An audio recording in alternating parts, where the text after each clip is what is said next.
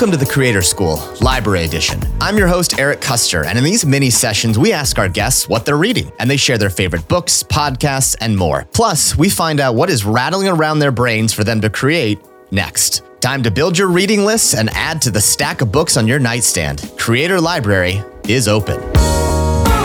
I always love to sort of understand kind of what things in the very limited time you've got, you're reading, watching, and those sorts of things. So here's the first question I want to ask you. Tell me, what is on the nightstand of Alec Ross these days? What is the things that you're reading on the tour bus when you're on your way and you have 5 minutes of downtime? What are you reading these days?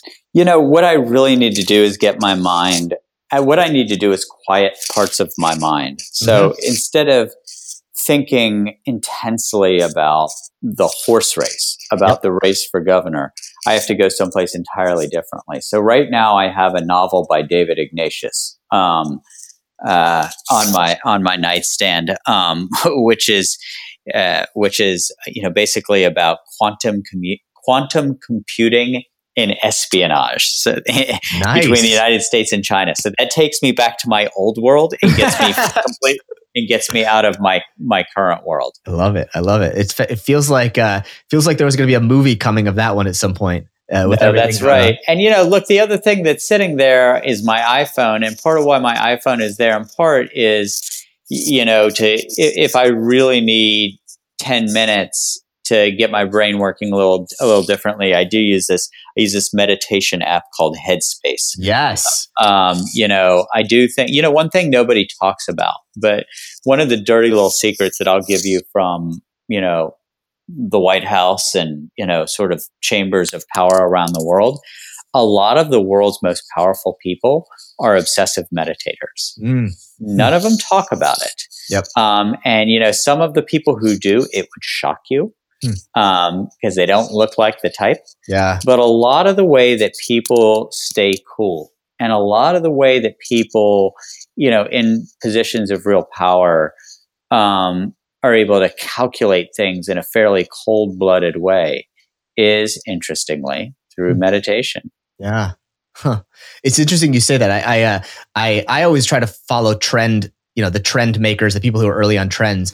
And I think that there is, you talk about genomics. I think another trend that we're going to have to watch for is mental wellness. We talk about mental health. Yes. We talk about, mental illness.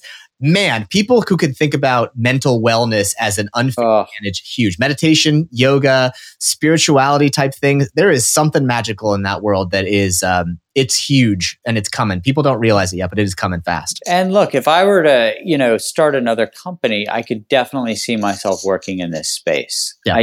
I feel like there's a lot of need out there, but people don't even know they need it yet. They know they want it. Right.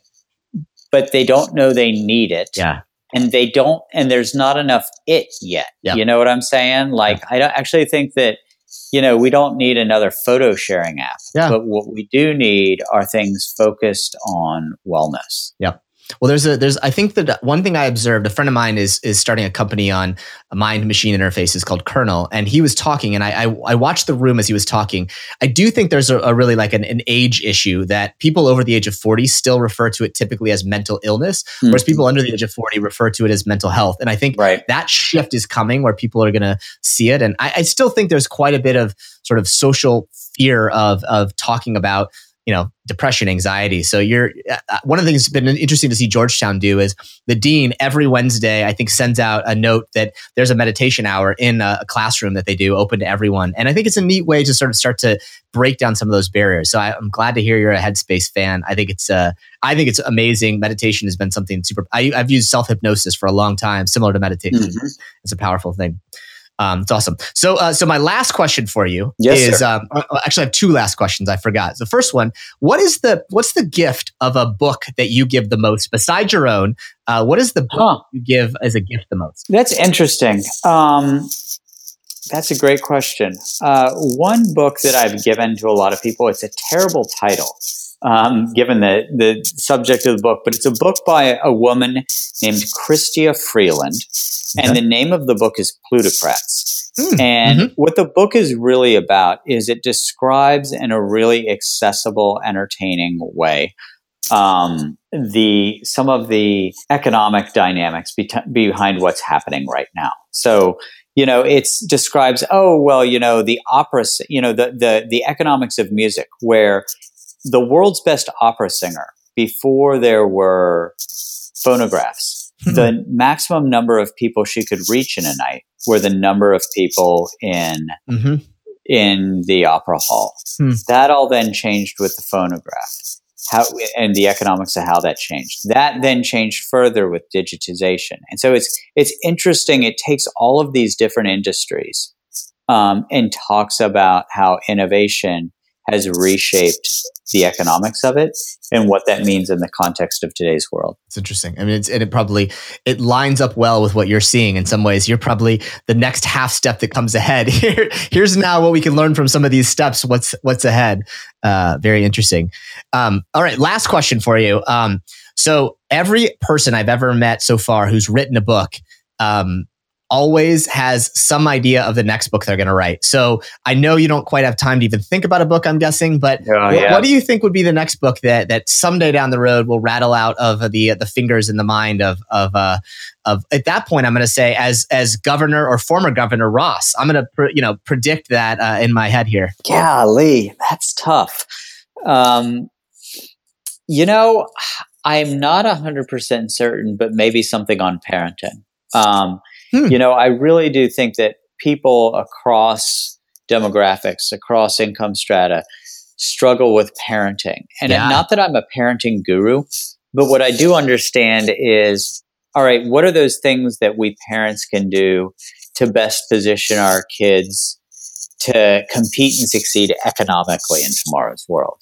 So, I think I think emotional development, I think spiritual development are entirely separate, and I wouldn't try to tackle those.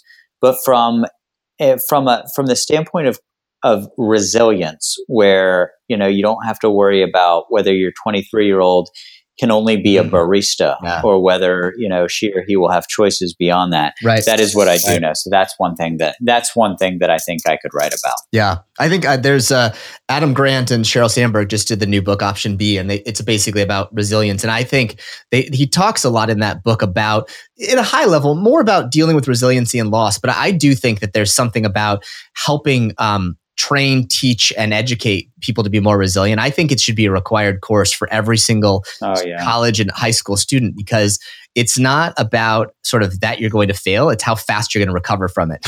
That's right. So, Adam and Sheryl are both friends of mine, and I think it's a real gift to have them sharing their thinking with the biggest audiences possible. Yep. They are both good people. Yeah, I think it fits into sort of the themes that you're talking about: resilience, mindfulness, sort of mental wellness.